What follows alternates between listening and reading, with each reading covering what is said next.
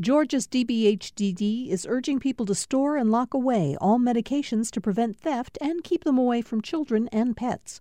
Old medications can be disposed at Dropbox locations. Dropbox locations can be found at opioidresponse.info. Thanks for listening to the Political Rewind podcast. Be sure to like and follow us and rate us on Apple, Spotify, or wherever you get your podcasts.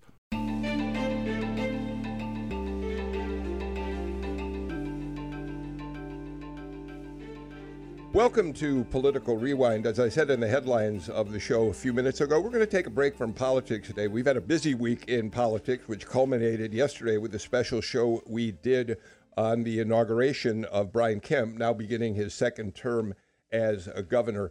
But many of you out there know that one of the great loves of my life has always been theater. And when I have an opportunity to do a show and either expand on your interest in theater or maybe introduce you to aspects of theater that you hadn't been familiar with, I really look forward to that. And with that in mind, we are talking today to the chief theater critic for the New York Times, Jesse Green, who, along with Mary Rodgers as his collaborator, wrote Shy, the alarmingly outspoken memoirs of Mary Rodgers. Mary Rodgers, the daughter of Richard Rodgers, the great composer whose work with Rodgers and Hammerstein in many ways was the epitome of American musical theater in the 20th century. Mary Rodgers had her own career as a writer of a hit musical. She was married twice. She has an extraordinary wit, which you'll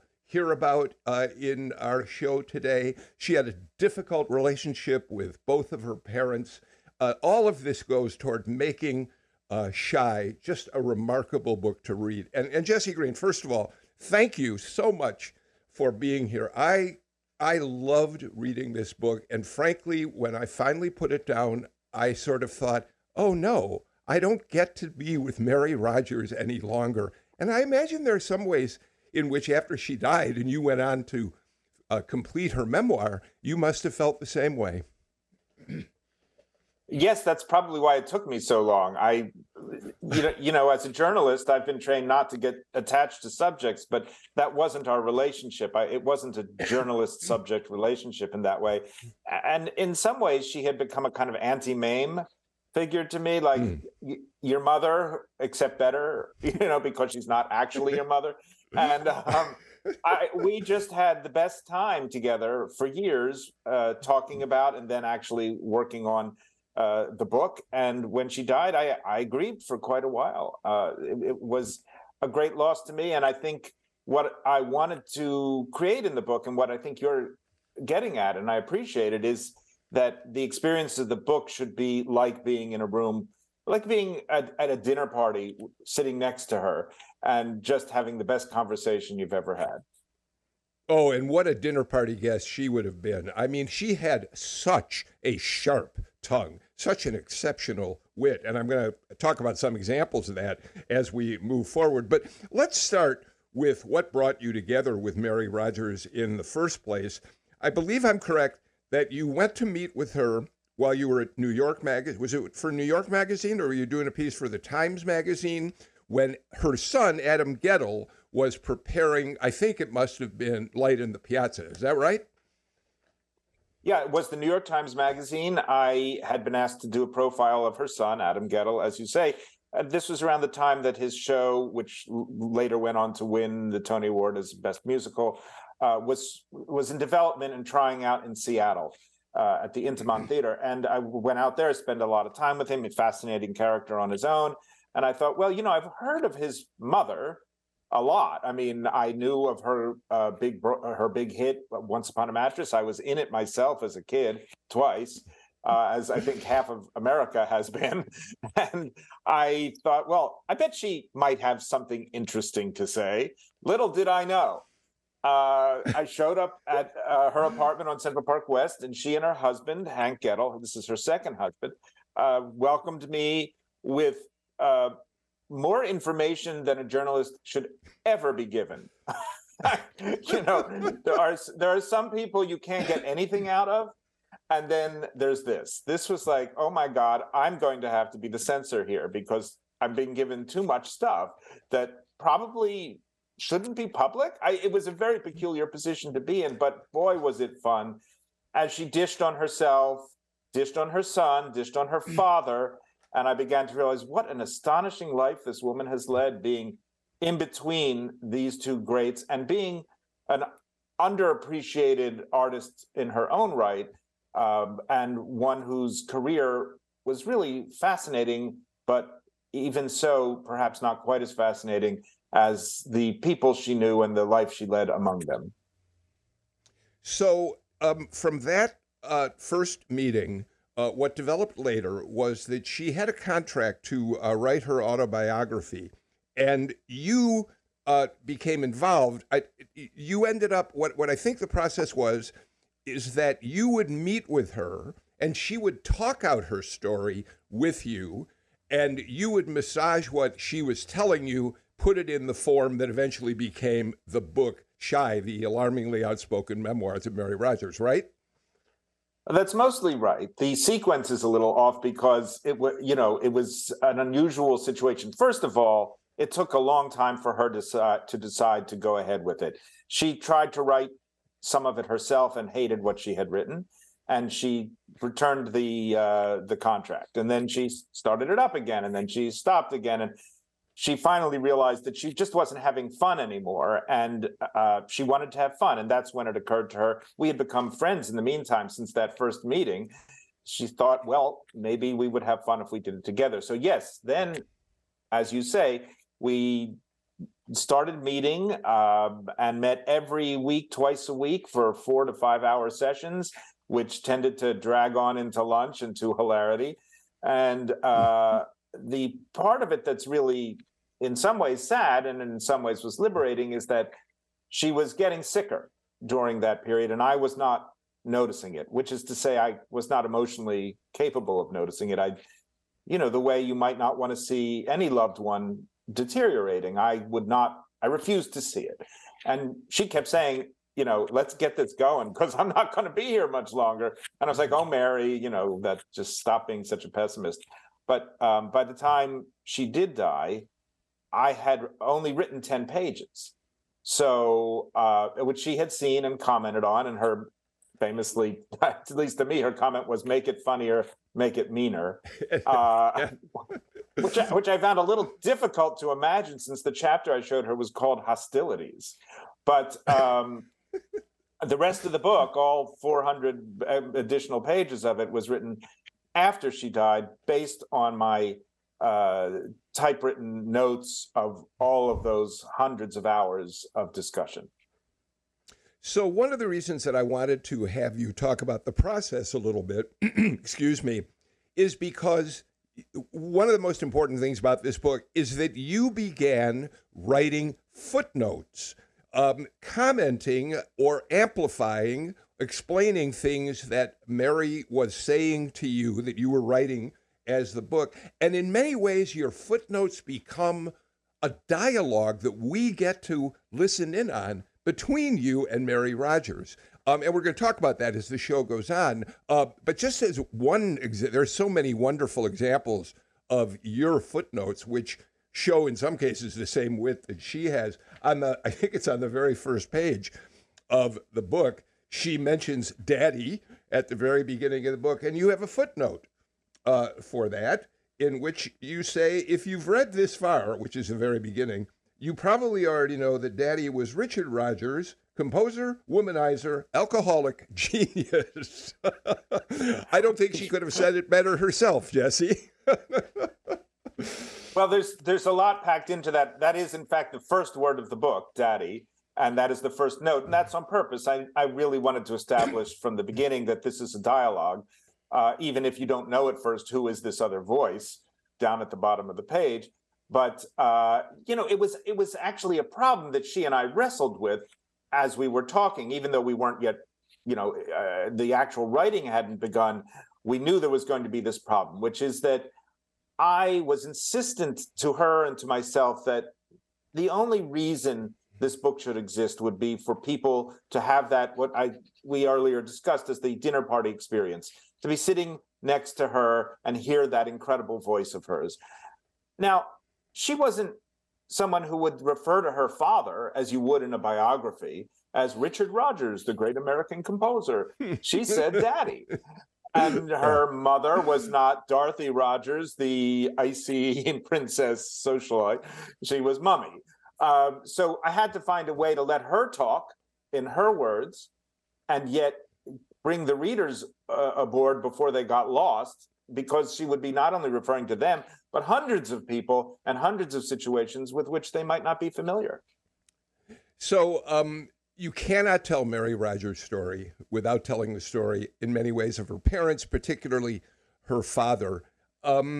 Richard Rodgers was, as I said, one of the greatest composers in American musical theater history. She would sit and listen to him at the piano. She talks about how much he loved doing the job of sitting at the piano and creating his melodies after Oscar Hammerstein would send him the lyrics. But he was a stern, cold taskmaster in many ways. And if you don't mind, I'm going to read back to you some of what you've written in that context. Talking about her daddy, she says, he hated having his time wasted with intangible things like emotions and found excesses of any sort distasteful. I've always had a hugely broad smile, apparently too huge for him. When I had pictures taken, he'd say, don't smile. And he'd wince every time I'd laugh loudly, which is another thing I do a lot. He would actually recoil a lot. And she goes on from there to talk about he criticized her for her weight all of the time.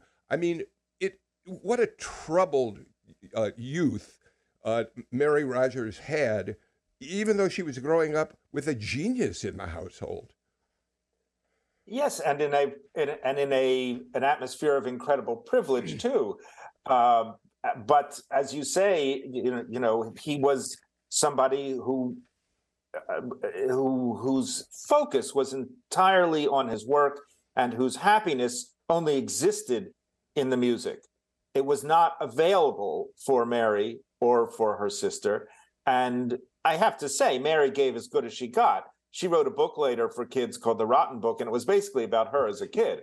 She responded to this kind of pressure and distaste from her parents, and her mother was an even worse story in many ways, by being, extremely difficult and fighting her way out of these constraints as in every way she could, which when you're 4 or 5 means being mischievous. When you're 18 and 19 might mean something else, as we may get to. But in any case, the really fascinating thing is that she came to forgive her father. She came to forgive him through the only means in which he was able to show her his love, which was through his music. And all she ever needed from him finally was to listen to Carousel or to some of the wonderful songs he wrote with Larry Hart before Rodgers and Hammerstein, and she could forgive him. She says at one point, late in the book, if I could have one wish, it would have been to have had a loving mother. Dorothy Rodgers was as cold as her father was. She was an interesting person, a socialite, came from money, had means. She invented the Johnny Mop, which I remember when I was a kid, actually. I remember when the Johnny Mop first came on the market. But at one point, you and Mary together, I guess we should talk about this, wrote that in her first book, Dorothy Rodgers gave tips to housewives on how they could do various things, accomplish various tasks. Among them was how to make an aspic. And the line that Mary Rodgers uses is, what is she saying? You can quote it back to me, I'm sure, rather than me saying it. No, you go ahead and do it. I'm not looking at the exact wording, and the exact wording is everything. She essentially says that aspect, it was like my parents' marriage, cold and gelatinous. But the fact that her one great wish is to have had a mother who loved her, I think tells us a lot about how she went through, especially the earlier parts of her life, trying to find a place where she could be accepted and loved. And part of that was the relationship that she established when she was 13 years old and met Stephen Sondheim for the first time. Steve Sondheim was a year older. He was essentially one of the unofficially adopted children of the Hammersteins because he came out of a horrible situation with his mother. And so she met Stephen Sondheim when they were both young teenagers. And from that first meeting on, he became the love of her life, but it was never really fulfilled. That and another aspect of this story where she's looking for the love that she's having a hard time finding. Well, it's a problem if you grow up in this atmosphere of, on the one hand, extreme artistic excellence, cultural centrality, and terrible parenting, all at the same time. You have privilege in a way, but on the other hand, all that privilege is contradicted or subtracted from you by the pressures and the things that you're not permitted to do. And let's add to this that she was a woman who was interested in doing a job that had only been done by men, that is to say, composing for the theater.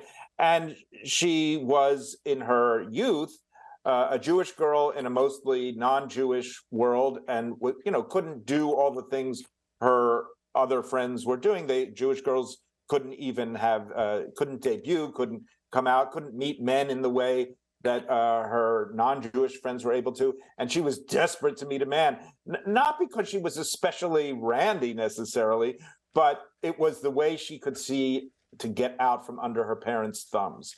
So you put into this cauldron a character like Sondheim, who, if you ever met him at any time in his life, and I met him, when he was an adult, of course, but I can imagine from the first meeting when he was 14 and she was 13, as you say, at the Hammerstein farm in Bucks County, Pennsylvania, it must have knocked her over like a rock thrown at her head.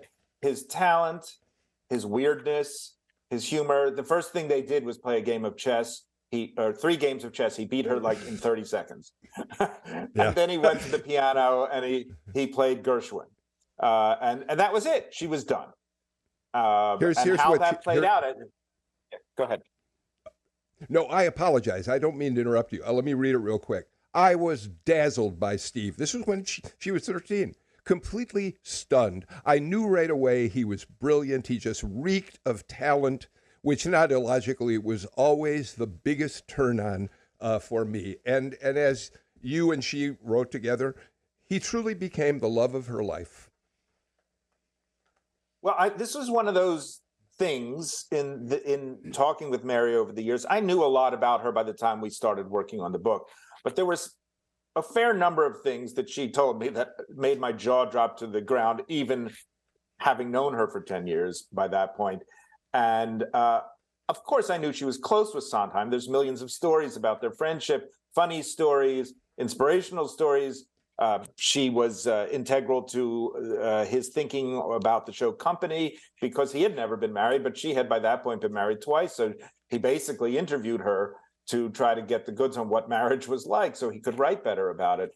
And they had written together and they had a famous song together. I mean, there were all kinds of things everyone knew, but the degree and the depth of the feeling that she had for him, and some of the things I learned about how that feeling played out late, when in her late 20s, were things I had never heard, no one had ever heard, and that she insisted on telling, despite what he or anyone else, her family, might have preferred. What's an example of that? Well, as you say, she knew from the beginning that he was in some ways the love of her life. That doesn't mean that she didn't have other loves and that she didn't have a very successful second marriage. Her first marriage was kind of a disaster, except for the fact that it produced 3 great kids. And we can talk about that if you want. But in between her marriages, as she was now in some ways in a worse situation, because not only single, which was difficult enough, and trying to be a full-time composer. She had 3 children under the age of 5 when this started. And the only solution she could think was to find a rich husband or somebody who could help her at least to take care of her children and who would not stand in the way of her goals. This is something that men never think twice about. But women, and particularly in that era, we're talking about the late 50s now, it was almost unheard of. And she went through this, it's a rather funny section of the book where she's basically trying to find out what would it mean to have a meaningful, passionate, and equal relationship with a man. And she basically tries all of the worst possible people. And one of them's a spy, and one of them's a lech, and several of them are gay, and like her as her first husband was. But what she realizes at some point is the person who moved her the most, who stimulated her the most, had always been Sondheim. And at one point, she wrote him a letter and said, "Listen, you keep telling me that everyone I meet and introduce you to isn't good enough for me. So what are you going to do about it?" I won't use the language that she actually used, but you can read it in the book. And he proposed to her that they try a trial marriage. And for about a year, that's what they did. And it's really, really uncomfortable. I mean, aside from the fact that... Go ahead, finish.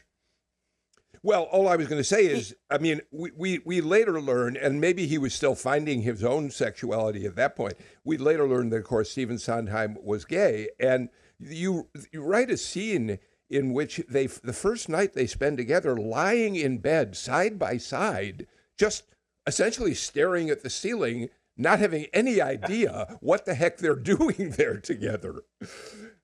It's torture. I loved writing that scene because I understood that feeling pretty well. I think we've all been there at some point in our lives, but maybe not, at that age. But, Mary had to give it a try. And I think at that time in his life, Sondheim, although he knew he was gay, and she knew too, he had told her many years earlier, but Mary thought that wasn't necessarily the most important thing in a meaningful relationship, how you had sex. And for her, I recently came to a thought that I wish I had put in the book. It's, in a way, her heart was connected more to her ear than to anything else. And she thrived and had an almost erotic connection to intelligence and to creative beauty.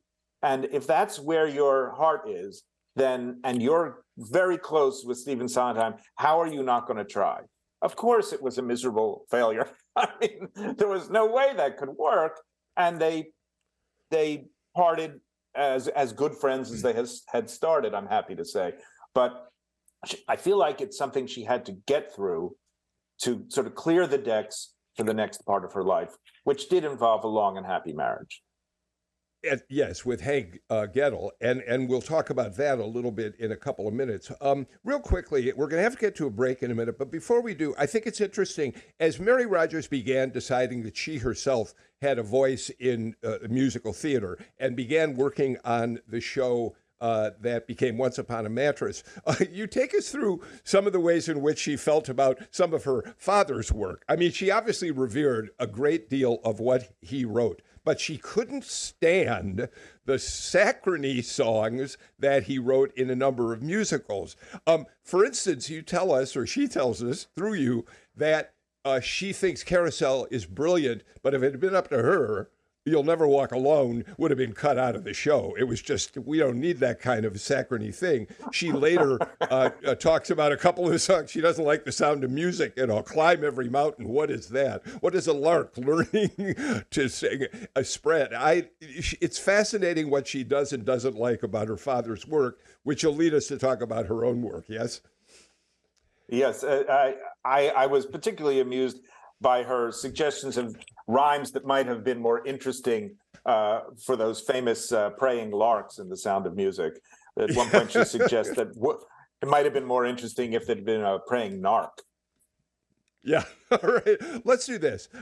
My guest today is Jesse Green, chief theater critic for the New York Times. We're talking about the memoir that he wrote with Mary Rodgers called Shy, the Alarming Outspoken Memoirs of Mary Rodgers. When we come back, let's get to a conversation about the big hit Broadway musical that she did write, Once Upon a Mattress. We'll be back after these messages.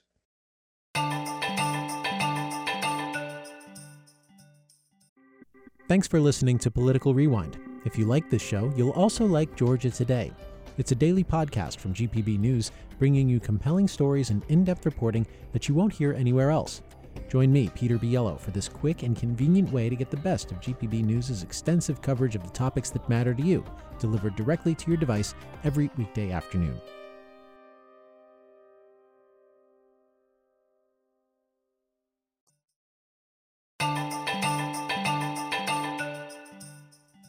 Welcome back to Political Rewind. My guest, Jesse Green, chief theater critic for the New York Times. And I have to say, Jesse, I mentioned this to you in a note I wrote you.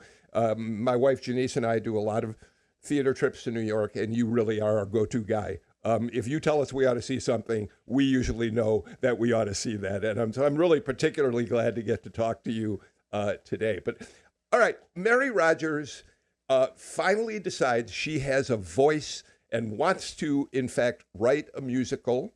She seizes upon, with a writing partner, basically a version of The Princess and the Pea that becomes Once Upon a Mattress. One of the interesting stories that you tell in there is as she's writing, she goes to her father. I think it may have been the first song that she wrote, and asks him to listen to it. And he does, and then he says to her, "Why did you do that in the middle of the song?" And she said, "Well, I don't know. I just liked it." At that moment, what did she decide about sharing her work with her father? Well, she never did it again. It is. You can imagine the problem. You're the daughter, and that's even more so than being the son. She is the daughter of the man almost universally acknowledged as the greatest American musical theater melodist, and in many ways a great American composer across the board. And everyone thinks that he's writing your songs. This trailed her from the beginning when she was starting to write. She would write anything that anyone would pay her to do, and no matter how little it was, people had the absurd idea that he was doing it for her. And she would say, "Why would my father write my songs? He doesn't even like my songs." So, but she wanted his approval, and she, greatly appreciated his talent, and it wouldn't have been so bad if she felt that she was in his line of talent. But at that point, she thought, "I'm never doing this again." And in fact, after that, interestingly, if anyone would tell her that something she was writing sounded like a Rodgers tune, she would tear it up. She just didn't want to be, as she was famously called after Once Upon a Mattress was a hit, a chip off the old blockbuster. Yeah. We should point out that Once Upon a Mattress has been performed countless times. I mean, it's been revived on Broadway, Sarah Jessica Parker. I want to talk about the original production. High schools do it all the time. I think Mary Rodgers at one point said that in the Rodgers and Hammerstein collection of shows, of which this becomes one, it's like the seventh biggest moneymaker, which is interesting. But here's why I want to talk about that show for a couple minutes with you. George Abbott is brought in to direct the show. George Abbott, a legend as a theater director in New York, just one of the great directors, Jumbo, Boys from Syracuse, Pal Joey. Mary Rodgers isn't thrilled about George Abbott because, like her father, he knows what he likes, he knows what he doesn't like, he doesn't really want to listen to anyone else. And the first thing that happens is Mary Rodgers has, and her partners have said, "We want Nancy Walker," then a name in theater who people probably know better from her TV career, to play the princess. And Abbott says, "No way.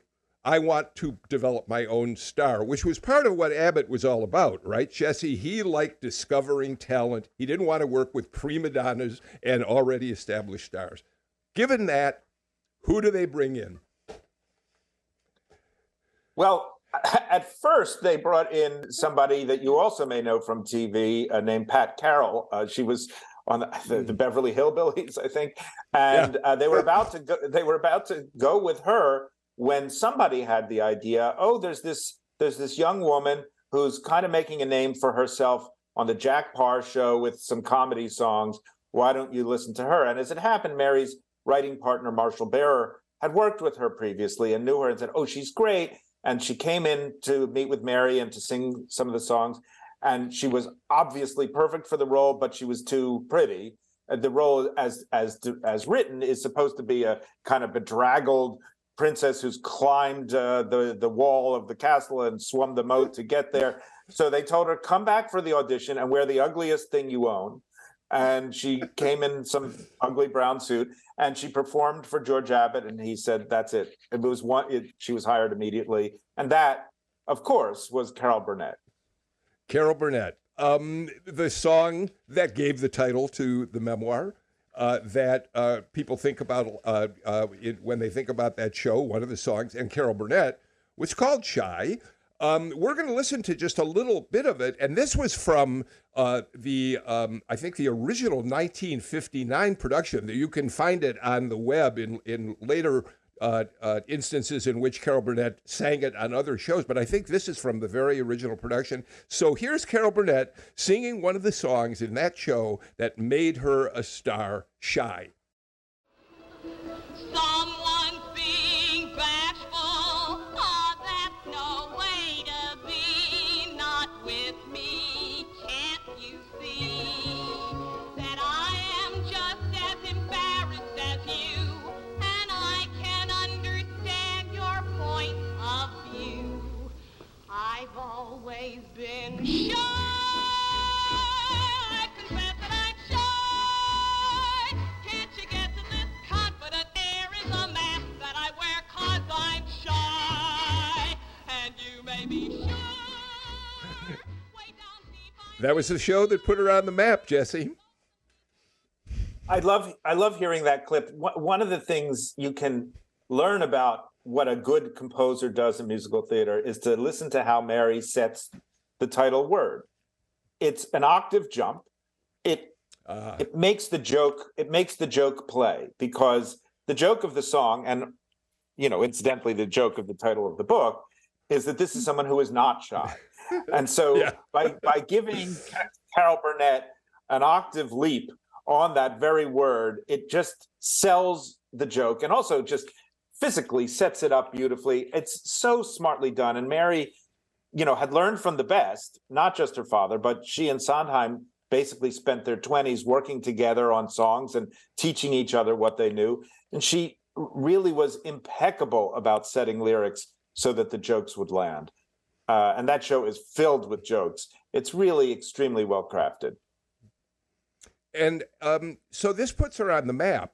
But coming out of Once Upon a Mattress, she's a little bit at sea. There are projects that capture her attention. There are people who want to work with her. But she never does come back. She writes The Mad Show, which is the other show that people think about when they think of her, perhaps, as a composer. She's part of that project. But it really becomes the one big show in her career. And much later in her life, Jesse, she says, I don't really know why I didn't keep doing that, right? Well, she by then had made her peace with it. She referred to the medley of her hit. So she understood herself. This was a really interesting thing for me, and I found it moving for myself, but also part of what she wanted readers to hear was that if you define yourself as needing to succeed at the highest level in only one thing, which is something she feels that men especially do, then failure is going to be a disaster in your life. But if you think of yourself as having many interests and many abilities, and not needing to have all of them be at the level of Richard Rodgers or Stephen Sondheim, then you can have a pretty great life doing a variety of things. So when writing for the theater wasn't paying off for many reasons, even though her composition skills were just improving year by year, such that many of the things she wrote that are not known at all are just beautiful works. Even as that was happening, she thought, I have other arrows in my quiver. I'm going to try flinging some of those in the air. And lo and behold, they landed too. As you say, she became an extremely successful author of young adult novels, the Freaky Friday series, which was itself turned into more than one movie and more than one musical and several books, is one that is, for many people of that era, of the 60s and 70s, particularly girls, was really a central book because, and it's clear how it's central to Mary as well. It's a book about learning to understand who your mother is, and a mother learning to understand who her daughter is, which is something she couldn't achieve in real life. Let's do this. Let's get our final break of the show out of the way and come back and talk more with Jesse Green.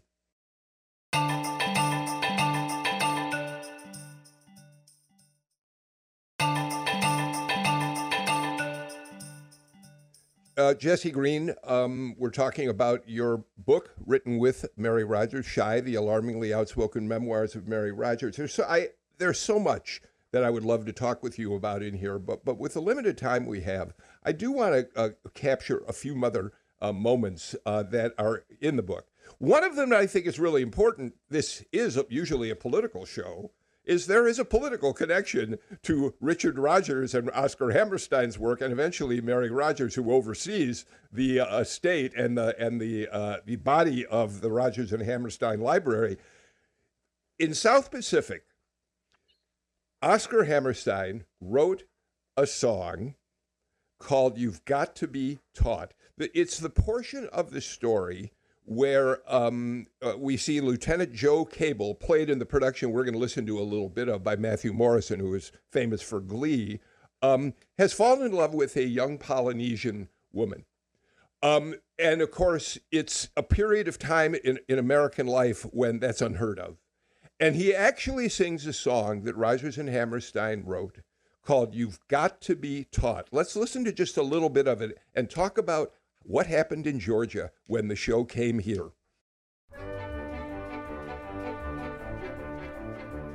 You've got to be taught to hate and fear. You've got to be taught from year to year. It's got to be drummed in your dear little ear. You've got to be carefully taught.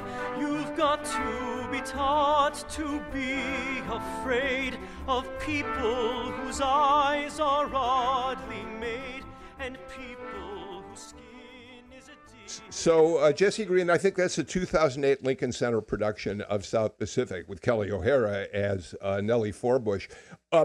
But when it originally was produced and went on the road, it came to Atlanta.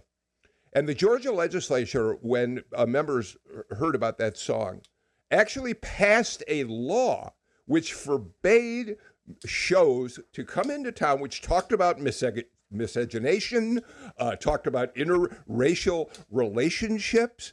And as a result of what happened here, Mary Rodgers, much later, when she finally sold the rights to all the Rodgers and Hammerstein material, put in a provision that said that show could never be produced if that song was eliminated. I think that's really interesting. Well, it was a real reflection of the politics of her father, but especially of Oscar Hammerstein. Her father was a sort of an ordinary liberal of that period, but was very loath to put himself out there in case somebody would not like him for it. Hammerstein really stood up for his beliefs much more publicly. And in that song, which is an extremely bitter indictment, not of racism in general in the world, but in oneself, because this guy, as you mentioned, it's not that somebody's preventing him from loving the girl he loves. It's that he's preventing himself. He can't get out of his training to distrust anyone who's different from him. So it's quite a bitter song, and Hammerstein really insisted on it. And as you say, so did Mary, and so did Hammerstein's children. There are no other restrictions on any material in the canon. It is a unique thing. I want to stick with South Pacific, that production particularly, for just a moment, because I think it relates to what Mary Rodgers understood about her fathers, who had really significant depression off and on throughout his life. She saw it unfolding, but at one point she says that while he was depressed and always unhappy about life, she had to believe that somewhere inside of him was a different attitude about life, because otherwise he could not have turned out such gorgeous music. And the reason I think about that South Pacific production is I took my wife and kids to see that Lincoln Center production, Bartlett Sher. And as you know, the audience was seated on three sides of the biggest orchestra that Lincoln Center could put together for that show. And I remember when the overture strikes up and we hear the first chords from Bali High, that the covering over the orchestra rolls back and we see the entire orchestra, and it put a lump in my throat to think about how gorgeous the music was that Mary Rodgers' father was able to create, and why she thought that somewhere inside of him he couldn't have been as miserable as he seemed. I had exactly that experience, Bill, and I saw it many times, and I had it every single time.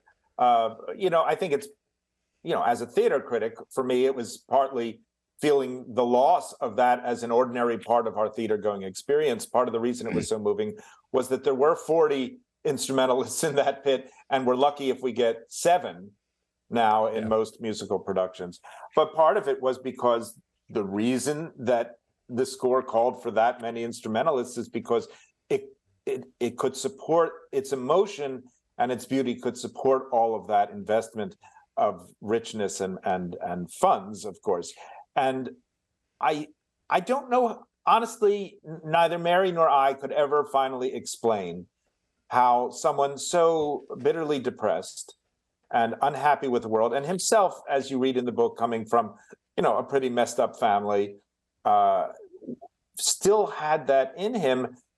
It's a question whether that's enough for, if you're going to be a parent. Is it enough to only offer love through your work? In the end, it was enough for Mary, and I suppose it's been enough for those of us who love to go to the theater. Yeah, that's a really interesting way to look at that. I think one of the most moving moments of your book, I talked about the dialogue between your footnotes and her talking about her own life, is it's when she's talking about finally meeting Hank Gettle, the man who will be her partner, her husband, until he passes away. After a miserable first marriage, after lots of affairs. She's very outspoken about her own sexuality, by the way, which is also interesting. But she says this: we interrupt this program for a bulletin. I'm so glad to have reached this point in the story, which means meeting Hank. It's like finding your way home in a song bridge. I know I set out to shock everyone with the truth, but it's tiresome, isn't it? And kind of grandiose, don't you think? And then you respond to her. And people should read the book. I won't read it all. But you say, no, Mary, I don't, meaning it's not grandiose. And I'm going to come out of this footnote closet and say so. You're too hard on yourself, or hard on yourself for the wrong reasons. And you go on and talk about why she has to be willing to think of herself in much more positive terms. And that's just such a moving moment in this book, Jesse. Well, it was a moving moment in our relationship. It was late in the game. I didn't know it, but when we had that actual conversation that's recreated there, I think she had less than a year to live. And I came to understand what I was doing in working with her on the book. wanted to sort of reframe her for people, not just as the incredibly witty observer of everyone else's foibles, but as a kind of unique thinker of her period, a creative artist, and someone who in the third act of her career did a tremendous amount for young artists when she was the chairman of the board of the Juilliard School for many years. And to give her something that I guess I understood I wouldn't be able to give her in the finished book. I didn't consciously understand that she wouldn't be there for the book to be actually published. But I wanted to insist to her that the constant positioning of herself as a B-level, interesting enough kind of person was not how the world would see her if she was presented fully and fairly. There's another powerful moment that comes really at the very end of the book. You talk about the fact that she had become very ill. Your meetings with her became less frequent. She didn't have the energy to have as much time, spend as much time with you. And we come to a point where she says, or you write that she says to you, you have to face facts. This may be the last time we see each other. And then she says, and I believe this is true, you cry so easily. I don't know you, but I can imagine that's probably true about you, Jesse. I hope we would finish this together, but you know what to do. Just please don't make it dull like mummies and daddies. Include everything except what we can't. Otherwise, what's the point? We all F up and eventually putrefy, but at least I had fun. And didn't you too? And you say Mary was right about two things. I did have fun, and I did not see her again. A very difficult moment for you personally. Well, yes, and it's totally true. I do cry easily, and she was not a crier. she didn't love to see it because it made her feel like she had to solve a problem, and she rarely cried herself except for positive things. She cried at people saying wonderful things, or when someone would apologize without being forced to, or when there was beautiful music. But she did not cry. She had taught herself not to cry for her own sorrows. It's another one of the reasons why I really encourage people to pick up this book and read it, because of this back and forth conversation. We're almost out of time, Jesse, but I do want to mention, at least for a minute, Adam Gettle. I mean, Mary Rodgers is sandwiched between two remarkable composers, her father, of course, but then her son, Adam, who has established himself in a powerful way. He wrote, of course, Floyd Collins, which isn't well known by a lot of theater people unless you really are a lover of Adam Gettle's work. He went on to write Light in the Piazza, which starred the remarkable Victoria Clark, who just sings the heck out of his score. So she's gone, her father's gone, but Adam Gettle, hearing different music than either of them in his own head, continues the Rodgers-Gettle heritage, yes? Oh, absolutely. And, she was instrumental in that, both in observing at a very early age his obvious talent. There's a funny little scene where she hears him singing and it's like, oh my God, he's like 4 years old, and supports it in a way that was just not the case in her own upbringing, and tries to teach him, some things about how to write songs, which very quickly she realizes he's grown beyond her. And it's a wonderful and moving progression to see how she took her father's influence, took it as far as she could take it, and in a way handed it off to her son, Adam, to take further. And of course, we hope for a lot more from him in the coming years. Yeah, I go back to Myths and Hymns, which was a song cycle that really put him on the map, at least for me, and I think a few other people. So he is really worth listening to if you don't necessarily know his work out there. As we come to the close, Jesse, I do want to go back to something you said near the start of the show, which is she was never able, Mary Rodgers, quite to forgive her mother. As we said, she said, I wish I'd had a mother who loved me. But as you pointed out, she did forgive her father, because she says all I have to do is go to an orchestra rehearsal of Carousel or Oklahoma, and it mitigates all of the difficult times I had with him. He gave us, the world and me, such a remarkable gift. That was, it seems to me, the perfect way to put a coda on her story. Yes, and particularly Carousel. If you think about what Carousel is, fundamentally, it's the story of a husband and father who fails his wife and child, and who is given a chance to correct it and to find a way to connect to her in the last act of the show.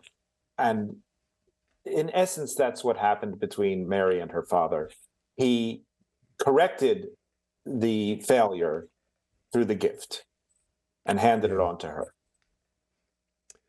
Jesse Green, we are completely out of time for today's show. The book is Shy, The Alarmingly Outspoken Memoirs of Mary Rodgers. As I said, I think this book is just a wonderful gift to all of us who love musical theater. I think it's also a gift in the sense that Mary Rodgers, in many ways, was a woman ahead of her time in the 50s and 60s and beyond, really looking for a way to have her own life and career. And I think the book is important in that way, but it's also the dialogue between the two of you that's so beautiful to watch unfold. So thank you, Jesse Green, very much for being with us today for Political Rewind. It's been a real pleasure, Jesse. Thank you, Bill. A great pleasure for me as well. All right. We are out of time. We're back again with a new show on Monday. In the meantime, I hope you all have a great weekend.